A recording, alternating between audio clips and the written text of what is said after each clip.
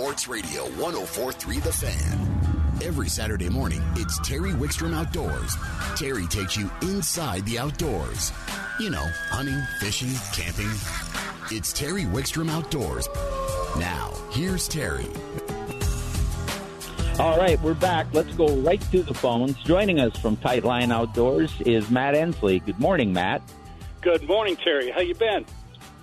I've been doing good. We haven't talked for a while, and, you know, fishermen shudder when they hear the word cold front and dropping water temperatures. And in the spring, especially on the warm water species, it can have a detrimental effect. But this time of the year, it may change how you fish, but it can trigger some of the best fishing of the year, I think. Is that what you find? Fall is my favorite time to go fishing. It is unbelievably good if you time it just right. So what are you seeing out there after this cold front? What species are you pursuing right now, and where are some of the places you're going? Sure. So I'm going to talk about three species: trout, walleye, which is really starting its fall bite, and bass fishing. The trout fishing has been absolutely phenomenal. I know I've talked about this lake in the past on your show, but Spinney Mountain Reservoir is the best trout lake, in my opinion, in the country, bar none. We are catching 4 to 7 pound trout, occasionally an 8, and numbers of those fish using 4-inch tube baits like you would be fishing for smallmouth or bass with, casting them out and working them back like a jerk bait. And these fish are just clobbering these baits up there. Like the white tube, I start with that, but sometimes they prefer the darker colors like pumpkin or green pumpkin, and right now the pumpkin, green pumpkin are producing best. But how are you rigging those? How are you rigging those tubes, Matt? Excuse me for interrupting, but are you putting a jig head inside the tube? Or are you putting them on the outside of a jig head? Or are you hooking them weedless? What's your favorite way to rig them at a place like Spinney? Yeah, so I'm using a tube jig that is 3/8 ounce, which is relatively heavy. A lot of people like to use a lighter jig, but the speed at which you're retrieving these baits, we're keeping them just under the surface, and occasionally they'll break the surface, and that's okay too, because these trout will be right behind the bait, and when it breaks the surface, the water just boils because they're 4 to 7 pound fish, and they just tear into it, and the fight's on. You can't reel these fish right in. You got to take your time, let them wear down, because they're going to pull the drag 2-3 times. It's like saltwater fishing. It's unbelievably fun. Oh, it sounds like it. What a great way. And is it available from shore, or do you have to be in a boat? You can fish from shore. You got to pick your areas. The fish are very shallow right now. Most people are fishing too deep. I like to fish in that 1 to 5 foot range, and that's where the big trout are at right now and have been all summer long. And also a little bit deeper around the grass beds, over them and around the edges, has fish relating to the grass beds also. Well, I know Spinney has just been on fire this year. You guys have given us great reports from there. But up and down the Front Range now with this water cooling, I know you fish some of the metro lakes too. I would think we're going to see a better trout bite than people would normally think of in lakes like Chatfield and Aurora and even Cherry Creek with this water temperatures dropping. Absolutely. Water temperatures have started to drop from the 70-degree range. In the Front Range area, they're in the 60s. At Spinney, for example, it's already in the 50s, high 50s, so it's dropping quickly. The nights up there get right around freezing. But here on the Front Range, we're looking in the 60s. When that temperature gets down around the low 60s, the walleye bite fall bite has already begun, throwing blade baits and jig and wraps and those techniques up on medium depth, 10 to 15 feet, and bringing them off the edges. And the walleye are there feeding on the young of the year spawn for bait, in most cases like at Cherry Creek and some at Chatfield, it's shad. And these baits that I just mentioned are imitating the shad, so you're catching lots of fish. Now the trout, Chatfield's got a large population of really good trout, and also Aurora, as you mentioned. Big trout, 3-4 pound trout, and the best way to contact them is probably troll spoons. You can get into them on a blade bait or some of these jigging techniques. Every now and then you'll catch one fishing for the walleye, but trolling is your best bet with spoons, and Tasmanian Devil is one of my favorites to troll. Now, you mentioned the walleyes. You're using jigging wraps and spoons, jigging spoons and things like that on structure.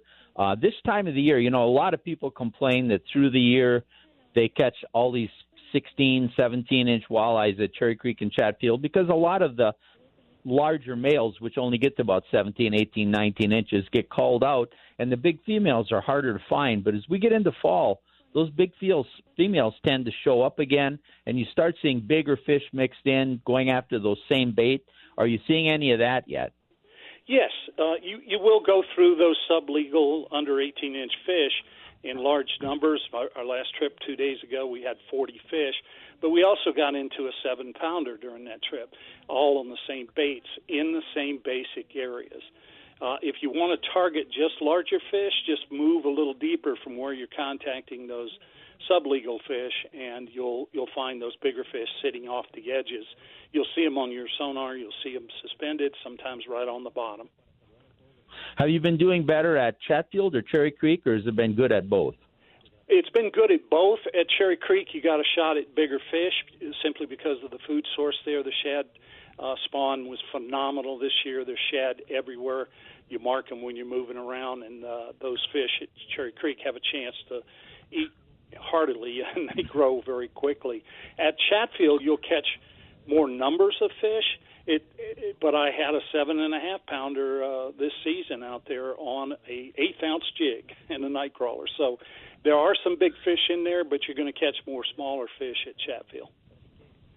All right, and Chatfield and Cherry Creek typically have pretty good boat access right up till they close them for the year. Is that what you're seeing? Though they typically don't drop too much water level wise.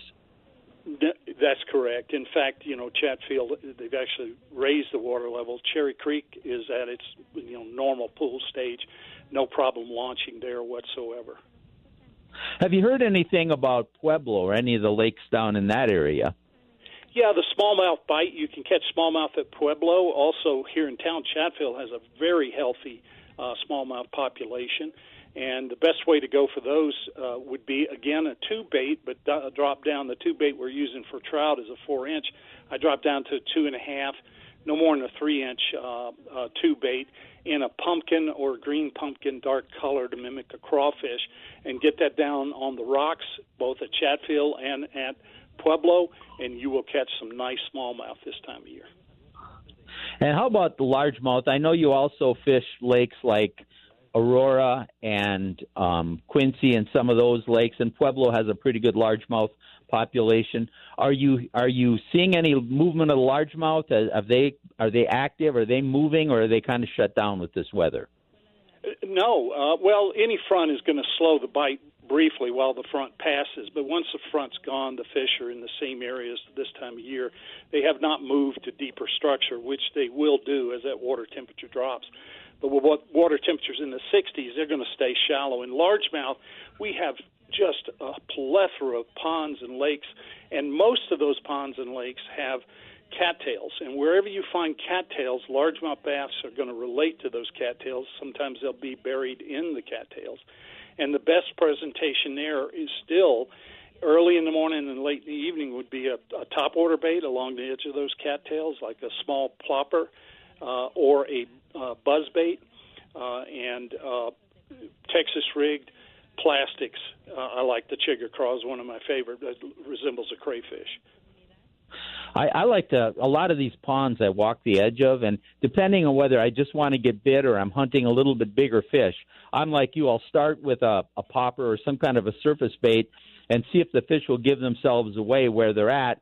And then a lot of times, on these smaller ponds, I'll take a 4-inch plastic worm and with no weight Texas rig it, because I can throw that in almost every hole in the cover, and it kind of slowly undulates. It's not punching through. Sometimes it sits on top. Sometimes I drag it and let it drop. And that 4-inch worm tends to get me bit more, but maybe I don't get quite as many big fish as you do with the chigger craw. But, boy, if you're just looking for action, that's a good 1-2 combination. weightless plastic technique is one of my favorites. The Cinco is one of the best baits out there. There's a bunch of brands on the market. That's the generic term now, although that was the brand that Gary Yamamoto introduced many years ago. And that bait has that slow sinking action because it's impregnated with salt. And when it sinks, it wobbles slightly, and it looks real to the bass. And they'll come up and suck it in, and half time you never feel the strike until your line tightens up. But that's an exciting and fun way to catch them. Yeah, it's really a great technique. And, right now, they had a lot of people outdoors during the summer, a lot of people that took up fishing again or took up fishing for the first time. And at times it got a little crowded. But what you're going to find now is we've got hunting seasons in full swing. We've got dove season. We've got teal season. We've got big game seasons. And a lot of avid fishermen or avid hunters, we're headed for what you brought up earlier, some of the best fishing of the year. And you're going to find the waters not nearly as crowded, right? Absolutely. Sporting events are starting back up, and people are watching TV on the weekends, so the lakes aren't quite as crowded. It's a lot of fun to get out there in the fall, and like you said earlier, the largest fish of the season come in the fall months. They've been feeding all summer long, and they take advantage. They sense that water temperature dropping. They anticipate the winter that's coming, and they feed up aggressively. Yeah, you couldn't be more right. I couldn't agree with you. So if you had to choose between the lakes you've talked about and you were going fishing tomorrow when the Broncos are playing and there won't be a crowd on the lake, where would you go? I'm going to give you two lakes. One would be Spinney Mountain because of the trout size up there and numbers of fish we're catching for trout. And here in Denver, in the metro area, I'd say Cherry Creek for walleye. There's some big walleye in there, and they're starting to bite quite well. And if people want to book a trip with Tight Lines, how do they get a hold of you guys, Matt? You can give us a call at 720-775-7770, or you can go to our Tightline Outdoors website and send us a message or contact us through Facebook. All right, my friend, it sounds like an exciting time to be out there. I'm anxious to get done and go take my rod and go fishing. You got me all worked up. Thanks for calling today. Thank you, Terry. You bet. That's Matt Ensley from Tightline Outdoors. Great resource to the show. By the way, if you enjoy what we do on the show, I post the podcasts are always available on 1043thefan.com. Go to shows, go to my page, Terry Wickstrom Outdoors. But if you follow us on Facebook, I take some of the ones that I think are really pertinent and I repost them on our Facebook page so you can click on them and listen to them or download them, whatever you'd like. I also post on our Facebook page if I get out personally or if I get something from Parks and Wildlife they want me to get a message out about. So I post a lot of that on Facebook. Karen puts up videos on our Facebook page all the time that go to our YouTube channel, The Best of Fishing with Terry Wickstrom. Best of Fishing with Terry Wickstrom. There's probably 140, 150 shows. About half of those were filmed right here in your backyard. Some of them are travel, Costa Rica, the Bahamas, Alaska, the Arctic Circle. But about half of them were within a day's drive or right in Denver. In fact, she put one up just recently that's on Chatfield Reservoir. So the Best of Fishing with Terry Wickstrom is a great resource for fishing the local waters. And also on our Facebook page, we're going to have another trivia question coming up pretty soon. And if you follow us on Facebook, you will know the answer to that trivia question during the week before we ask it, and probably have a chance at a $50 gift card from Jack's or some other great prize. We're going to take a time out. When we come back, speaking of Jack's, they're going to join us. We're going to talk about clothing. You know, the weather's changing. How should I dress? What's the best clothing to wear and what not to wear? Right here on Terry Wickstrom Outdoors on 104.3 The Fan. You're really hitting every genre in music today, aren't you, Kyle? Yeah, we got them all covered here on the Terry Wickstrom Show. You're taking me back to my days in the music industry, which is, I think, another person in another lifetime. You're listening to Terry Wickstrom Outdoors, and you heard us talking about Jack's earlier. Let's go right to the phones, because joining us from Jack's Outdoors is Matt Balance. Good morning, Matt. Hey, good morning, Terry. How you doing? You know, I'm doing great. Isn't it great to see the sunshine in Fort Collins again? Oh, finally, yeah. Yeah, I've been wearing my jacket around at work, and I got to take it off. And first the smoke and then the weather, and we needed that moisture. Don't get me wrong, I wanted it, but boy, I feel good when I look out my window of my studio at home and see the sun shining. It gets me all excited, and getting excited about getting outdoors has been a big deal this year with COVID and some of the other things happening. A lot of people have turned to outdoor activities because they're not taking trips and vacations. We didn't have youth or pro sports, and a lot of these people got hooked on getting outdoors, and either they went back to doing outdoor activities they haven't done for years, or they're new to the outdoors.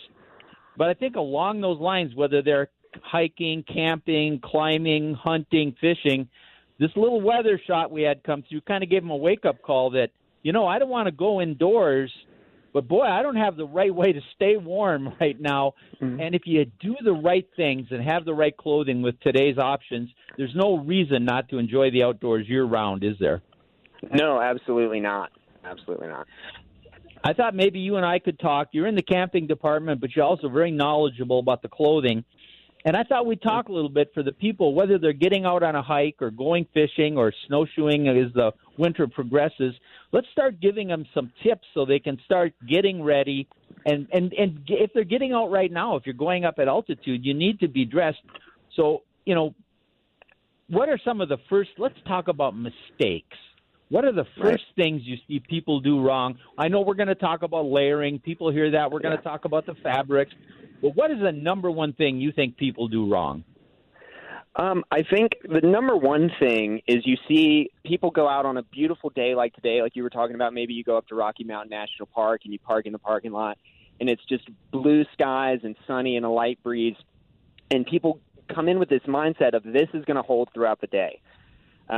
So my cotton T-shirt, my cotton socks, my basketball shorts that I've got on in the parking lot where I'm very comfortable are going to keep me comfortable throughout changing weather conditions as we hike up and down in altitude.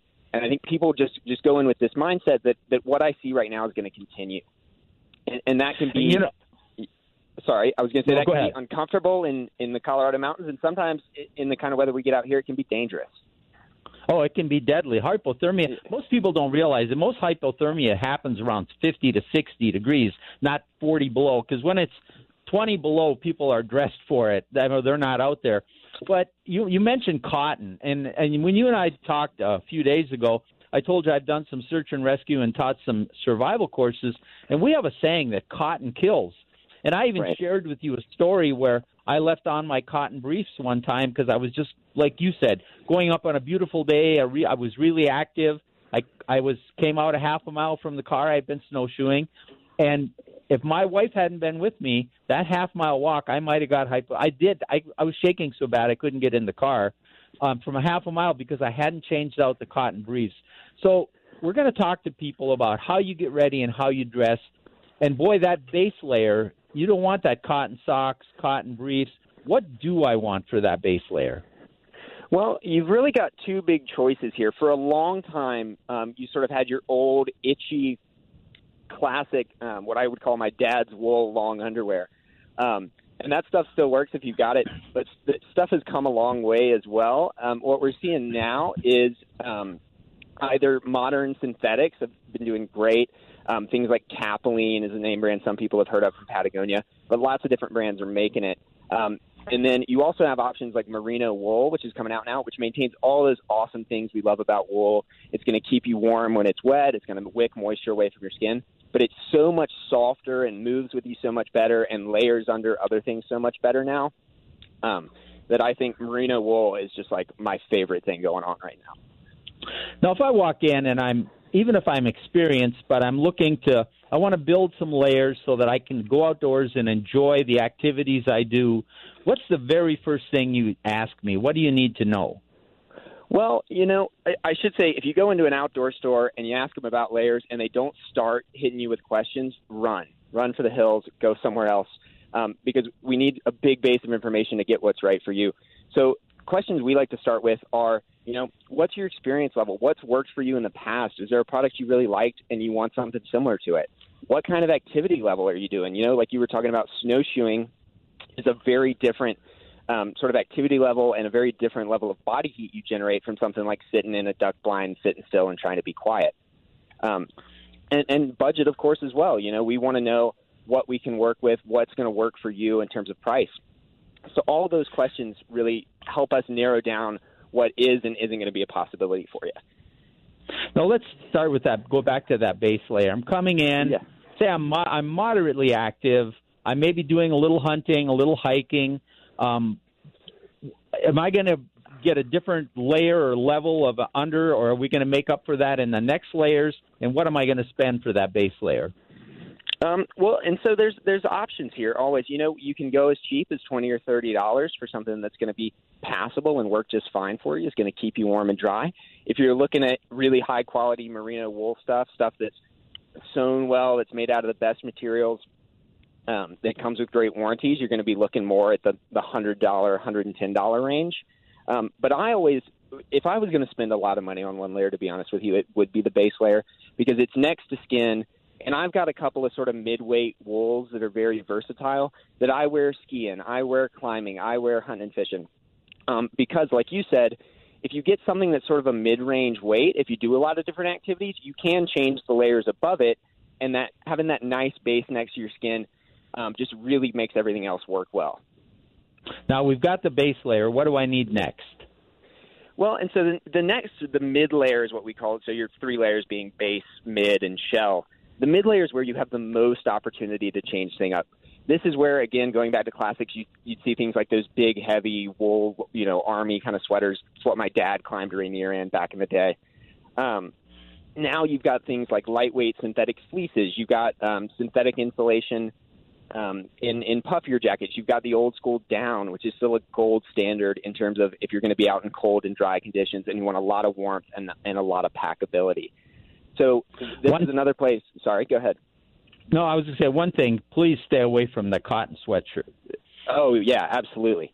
There's lots of options in things that look like cotton sweatshirts that are hoodies that are synthetic or wool blends that work great and still retain that hoodie feel. But, yeah, you definitely want to stay away from your old gym class sweatshirt. Don't want to get caught out in that. So what am I going to spend for this mid layer? And the mid layer, you said you made it. This is the layer too, where when you're hiking, you get warm. You can take off the jacket and put it in your backpack, or you can take off one of the layers. You and I talked. We kind of laughed. You're probably not going to take your pants off. You're probably going to layer that the way you want it and try to keep it. But if you can maintain heat in your torso, it'll keep your whole body warm. And here's where you can make some changes too, right? Even in the field. Right, absolutely. So what I will quite often do. If I'm at a resort skiing, riding the chairlifts, I'll probably have a big puffy coat on. But when I'm actually out in the field being active, I'll have several mid layers on of, a light fleece and maybe a mid-weight puffy jacket over that I throw on when we're stopping to eat lunch, but I take it off when we're hiking. Because the key with any layering really is you want to be warm, but you don't want to start sweating because, like you said, you work up a sweat and suddenly you're a little wet and you can get a little chill going. Wool helps with that, but it's best to avoid it if you can. And then with mid layers, you have so many options, not just in terms of what it's made out of, but in price as well. You can get nice wool sweaters for, $30 or $40, or you can get the highest end down jackets that are going to run you $500-$600, the stuff you'd wear on expedition, in the Himalayas and the poles, really heavy duty, but still lightweight stuff. So it's whatever you want and whatever you can sort of imagine, we can put together a system for you. Now, we're going to run out of time pretty soon, so I want to get to the outer layer. This is where I know we've seen a lot of synthetics for the lower layers, but over the last couple decades with things like Gore-Tex and everybody else is breathable, there's been such huge stride in theirs, hasn't there? Yeah, absolutely. It used to be, even as little as a decade ago, we weren't quite there with waterproof breathable fabrics, and it wasn't the case that you could wear a waterproof jacket and hike at the same time. But it's come a long way now in terms of we now have fabrics like Gore-Tex, like Event, like H2No from Patagonia, all proprietary names that are going to keep water and wind out from the outside, but are also going to let your sweat evaporate and help keep you comfortable. So what kind of money do I have to spend to get a good outer shell? And do I get a jacket and pants, or do I get a suit? What do I do? Well, I always recommend separate pieces, again, just for that versatility. I don't always necessarily, in cold, dry snow, for example, I'm going to wear more a stretchier pant than that sort of crinkly hard shell that's better for rain. But I do think in terms of a shell, you're going to want to look mainly at things above the $100 mark just because they're going to be built better. You know, if you've ever had, quite often we see people bring these old jackets in that are delaminating on the inside or stuff's flaking off. And spending a little bit more money can really get you something that's going to last you 15, 20 years if it's taken care of properly. And that's just a great point. If you spend a little more, these things tend not to wear out. I still have some really good layering products that I bought years ago that are more than serviceable. Now, one other option you guys have, if somebody just really doesn't have a budget and wants to stay warm, is there anything on your Army surplus side that they can use? Yeah, you know, we've got some great options in the Army surplus side that are quite often, to be honest with you, made out of very similar materials to things like Gore-Tex, but that are going to run just a little bit cheaper because they were made in bulk for the military. We've got them in the surplus department. And again, you know, back in the day when Jack started as an Army-Navy store, that's all there was. And that's what people got outside in. And there's other options now, but Army surplus is still an awesome option for people looking to go far on a budget. Hey, if we're out of time, Matt, but if people want to come in and talk to you guys, you're in the Fort Collins store. Are you in the camping department today? Yeah, I'll be in the camping department today till 4 o'clock. After that, I'm going to try to get out and do some rock climbing. But anybody at any of our Jack's locations should be able to get you the same level of awesome service. All right. Matt, thank you so much. That was just great information. We want people to keep going outdoors when the weather cools. And with today's gear, there's no reason not to. Thank you so much. Yeah, thank you. Have a good one. Yeah, Terry Wickstrom Outdoors is brought to you in part by Jack's Outdoors. We're going to take a time out on 104.3 The Fan. He was too far from home. I'm running out of, you got Dylan, you got Bob Seeger, you've got just about everybody I can think of here, Kyle. You are nailing it. Yeah, and you've worked with all of them. At one time or another, but, you know, it's just another person in a different lifetime. You're listening to Terry Wickstrom Outdoors, and we are brought to you in part by Jack's Outdoors, 65 years of serving the outdoor public. I want to cover a couple things real quick, and then we're going to go to Chad LaChance and have some really good fishing information. But I want to make sure you understand about our Facebook and YouTube. Our Facebook trivia is back, and we'll be giving away some really great trivia prizes. I wouldn't be surprised if there isn't a trivia giveaway next week.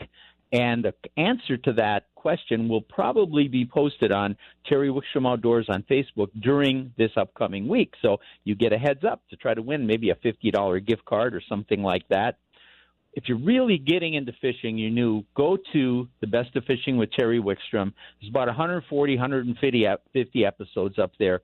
Take a look at those, and it's really going to help you find places to go fishing right here and techniques that you can use fishing right here. Now, there's also travel shows where we go from the equator to the Arctic Circle if you want to look at some fun destinations. But there's a lot that was filmed right here in our backyard. Couple quick updates. I did talk to the biologists down in the southeast area. We didn't get anybody on, but John Martin is down to about 60% of the water's about gone. They've lost a lot of fish. You can still launch a boat. There's still fish in there, but it's not what it was starting out this year. But Blue Lake down there is fishing really well for crappies, and Nenoshi is fishing really good for wipers, crappies, and a number of other species like sawguys. You can still get boats on all these lakes, but you have to be very careful. I wouldn't take a 22-foot down there unless I really knew what I was doing. 16 to 18-foot boats you can still launch. It should be good for a while. And Pueblo Reservoir, the Arkansas River below Pueblo, has a voluntary fishing, not voluntary fishing. They'd like you not to fish that for a while. A thermocline developed in Pueblo, and really there's low oxygen water coming out of the dam. This cold weather will help. It should alleviate itself. If you do fish there, really handle the fish carefully. We're going to take a quick time out. When we come back, Chad LaChance is going to join us, and he's going to talk about something called hyperphagia. Sounds like a big word, right here on Terry Wickstrom Outdoors on 104.3 The Fan. All right, now you're back in the groove with the Eagles. You're listening to Terry Wickstrom Outdoors on 104.3 The Fan. Let's go right to the phones. Joining us from Fishful Thinker, a longtime contributor to the show. In fact, the original fill-in host, Mr. Chad LaChance. Good morning, Chad. Hey, good morning from Horseshoe Reservoir, Terry. Well, we've been talking a lot about cold fronts and fish bites during the show today. And when fishermen hear the word cold front, they usually shudder and think, oh, no, fishing's going to be shut down. And then somebody like you throws out a term like hyperphagia and says, hey, let's go fishing. You got to tell me about it. Well, yeah, the timing on this phone call is actually really good, Terry, because I'm standing here looking at about a 160-inch muley buck, and he's working over the big giant maple limb that fell off my tree in this last cold front, and he is chowing all of these leaves as fast as possible at almost 11 o'clock in the morning. And hyperphagia is basically the term that refers to the fall feeding binge. It's a big fancy word. It's probably the biggest word I know as a fisherman, but it basically talks about the fact or addresses the fact that all fish, game, and people feed up in the fall. It's a natural thing that happens when the light periods start getting shorter and the temperatures start to cool. And it forces everything in the ecosystem to start thinking about putting on more calories for the leaner times that are coming ahead. So, in the spring of the year as an angler, we panic when there's a big giant cold front. But in the fall, a lot of times a big cold front will spur a feeding bite, kind of get everybody invigorated, just like you see the deer out here. They're all kind of giddy, cruising around doing their thing.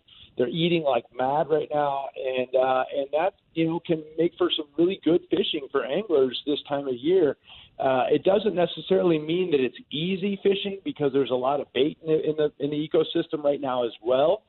But it does mean that it can be some really good fishing if you hit the right feeding opportunities. And it could involve maybe bigger lures. It could involve maybe multi-gang lures like an umbrella rig where you're really putting a lot of bait in the water. It might involve, just a variety of different things that really focus on when fish are feeding, how can I catch them? Because you can basically count on the fact that from now till it gets really cold, there's going to be significant feeding windows within each day where the fish are really going to town. They're probably going to be grouped up as well because they're all going to key on whatever food source it is that's very available to them. And so therefore you're going to see maybe some fish schooled up. And a really classic example of that is something like white bass or wipers that are pushing young of the year shad to the surface and blowing up in a classic boil scenario that people see. And that happens throughout the summer, but it really gets going in late summer and early fall where we're at right now. And it's because all those white bass are going to work together. They're going to school the shad up. They'll get them all on the surface, and they'll go to town on them, and they'll all gorge, even to the point of eating till they can't swallow anymore. Throwing them all up and eating some more is a known phenomenon that happens with both white bass and wipers when they've got an excess of food. So that's a classic example of hyperphagia. The other one is that, we hear from the terrestrial guys all the time, the Parks and Wildlife guys, the bears, scout for the bears. Well, the bears are feeding up their winter. It's the same scenario that makes the bears plunder everyone's bird feeders that makes the fish come out and feed really good. So, the hyperphagia bite is one of my favorites, and it really is going to go on probably now till the end of October. Yeah, and I couldn't agree with you more. I kind of teased a little bit about fishing and cold fronts. A couple things happen as we go into this time of the year. One is you're talking about it affects the fish's metabolism and they want to start eating. It also affects the habit of what they're eating, and I know you want to talk about that. But it also, in the spring we tend to catch some bigger fish, a little more. They become a little more vulnerable, and they get a little more difficult to catch during the summer. But then again, when the different baits are acting different, when hyperphagia sets in, the big fish tend to start being found more with some of the smaller fish because they're all eating the same bait, and you have an opportunity for bigger fish. But the reason a lot of people miss out on this phase is they keep doing what they were doing all summer. You have to learn to adapt. So how do you approach it now that this is going on, Chad? Well, that's exactly right. You have to adapt. I'm not a match the hatch guy, Terry. I am not the guy that says, okay, they're eating mayfly, so I have to feed them mayfly. The only reason I care what fish are eating is so that I know where they're eating. And then I can figure out how to get them to bite from there. So that's a key part of exactly what you just said. So at this time of year, a couple things will happen. One, as these water levels drop, I know you keep addressing that, it starts a crayfish migration because all these crayfish have to work their way down and stay below stay in the water. So as they've been under rocks and stuff all summer, now they're working their way down and become available to fish. So that's going to put me fishing in areas that are known crayfish type areas, which could be typically mud flats adjacent to some kind of rock, stuff like that, where you're going to find they typically want to mix the mud and rock. So I'm going to fish somewhere like that if I'm thinking my fish are on a good crayfish pattern. The shad may get up real shallow and start pushing up into inlets and pushing up into bays, and you'll see them up in real shallow water doing the classic balling or daisy chaining where they're swimming in a circle in a big giant ball up in real shallow water. And we see that going on here in Horsetooth where the shad will get up on the mud flats, and they're up in 6 to 12, 15 inches of water, and they don't stay there for a long time, but they're up there doing the same thing. They're feeding, and they're feeding in a big giant ball, and that makes them accessible to sport fish that will then make their way into that shallow water to catch them. So that can be a key one. And then one here in Colorado that's really important as our surface temperature starts to cool, all the stocker rainbows will then come back to high in the water column, and therefore they will draw with them either pike or lake trout, or depending on what other species where you're fishing. But those trout, the temperatures on the surface cool enough where they're comfortable back on the surface of the water or up on the banks, and therefore the bigger fish will follow them. And a classic one from that situation would be lake trout following rainbows up into shallow water in the fall in a preparation for the lake trout spawn as well. So they're feeding up. So hyperphagia and the fall spawn come together on some species like brown trout and lake trout. So if you were, and I'm going to ask you for two reasons about Horsetooth. There's an organization called Heroes that takes out first responders and military people. They're going to have a small expedition going out to Horsetooth. I think there's 4 or 5 anglers next week. So how would they take advantage of this to maybe put some of these guys on some of those bass so they can have a really good time? Well, in that scenario, I'd be looking for a consistent bite. And so the one thing about crepuscular bites, about the hyperphagia bites is in shallow water is that they need to be timed a little bit. Fish won't stay up in shallow water all day. So if I'm doing with something like these guys, we want them to be consistent, then I'm going to go to 45-degree broken rock banks, and I'm going to fish the ends or the transitions where those banks roll over onto flat mud. That's where there's going to be a lot of crayfish. And then up on the flat banks is where the shad will be. So I'll probably fish the edges of those 45-degree banks where they roll over. Anywhere on the main lake, there's a whole slew of those banks on basically the northern half of the lake. And where those banks transition to dirt is going to be a key spot for both the shad and the crayfish that those fish will be eating. The smelt bite are still going to stay deep during the day, and that's probably not a bite I'm going to try to put guys on right off the bat. Unless they're skilled anglers with electronics and all of that. But the shad bite and crayfish bite should be really good. I'd go to town with a crankbait right now if it was me. I'd pick a crankbait up and I'd throw it, and I would work all those transitions over a whole bunch, and then I would back it up with a 4-inch Gulp minnow on a jig head. Yeah, always. A crankbait and a Gulp minnow, Chad. I didn't know you fished with those. Right, exactly. Yeah, in this particular case, I'd probably be throwing something like a dredger, either 14.5 or 17.5. In other words, deeper than I'm expecting my fish to be, and making sure that thing is contacting all that rocks from about the 2-foot to the 8 or 10-foot range, and I'd wind it with a pretty good clip too. This is not a 4-speed situation. The water's still warm enough to fish be able to get after it. This is the time of year where I'm not using a winch. I'm using a faster reel because I want that crankbait to keep moving and hit as many rocks and things as possible. And then when it comes to the jig, I'm going to the snap jig, and I'm going to snap that thing really hard. It's going to be on like a 1/4-ounce jig head, and I'm going to snap it really hard and aggressive and really just try to trigger fish that are up and thinking about food in the first place, and just get them to snap on it that way. But regardless, my baits are typically going to be larger than average this time of year. Fish want a bunch of calories. I'm not trying to catch little fish. As you already pointed out, it's the time of year to catch big ones, and they want calories, so I'm going to throw them a steak. You're absolutely right. And, we're not far. As the water cools, we're going to see this turn into like a jigging spoon bite or a a glide bait type bite like the Johnny Darter. We'll see that coming pretty soon. We'll probably talk about that in a couple of weeks because that bite's going to take off pretty soon. And with the water levels, need a lot harder cold snap for that. Yeah, well, it's coming soon. Chad, if people want more information, or how do they find you? Fishbowlthinker.com is our best, information to get stuff on our guide trips and stuff. I will say we've only got 1 or 2 dates left. We had a couple of cancellations. So Dan Swanson does have a couple of dates. I am personally booked out for the year. And if they want our social media, that's at Fishbowl Thinker on Facebook, Instagram, and, of course, our YouTube channel. I heard you talking about your YouTube channel, ours as well. In fact, I think we're both on each other's YouTube channel at some point. So, but if you guys want to check that out, it's at Fishbowl Thinker as well. Yep, you can find us. We're all over the place. We're huge. But thanks, nationwide. Thanks for joining us. All right, thanks, Terry. You bet. Chad LaChance, great information. It's the time of the year, transitions in this weather. Animals respond to these weather transitions in different ways, different times of the year, whether they're fish or game. We're going to keep you on top of that, so you need to follow the show. We're going to keep you on top of that. But speaking of keeping on top of things, is Dan Jacobs in the studio this morning? Yes, I'm on top of things as usual, Terry. How are you, sir? Well, I'm doing well. I had a couple things. First of all, I got to ask you, did I drink too much wine last night? Because I thought I saw that the Rockies and the Nuggets both came back and won. They did a rare, I think maybe only the second time in franchise history, a walk-off grand slam. Charlie Blackmon to win. Yeah, it's just it was great to see them winning. The Rockies have started out well and they've disappointed me. The Nuggets, I thought they'd probably lose this series in 6. Could be right. Maybe they'll go on. They've pulled some rabbits out of a hat.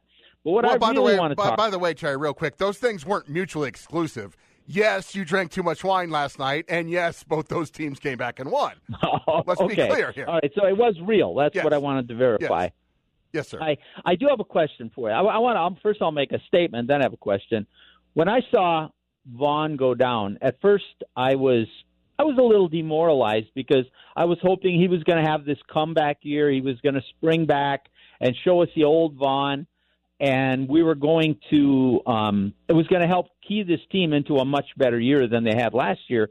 Although after I thought about it for a while, Vaughn didn't have the best year last year. He's worked out. He may be more focused, but he's getting older. So I don't know. Maybe it's time we look at some other guys and do some other things. We're a little light there. We need some depth, but we'll see how that goes. But the Sutton thing didn't bother me as much. Because the one thing I don't hear, he's a great player. We want him out on the field. But I think we're going to, with the tight end room we've got, we can go 2 tight ends and 2 wides, or even 2 tight ends and 1 wide and a back. And we've got some speed in that tight end room and some people that can body up and make plays. So I'm not sure that we can't fill that gap for a week or 2 like that.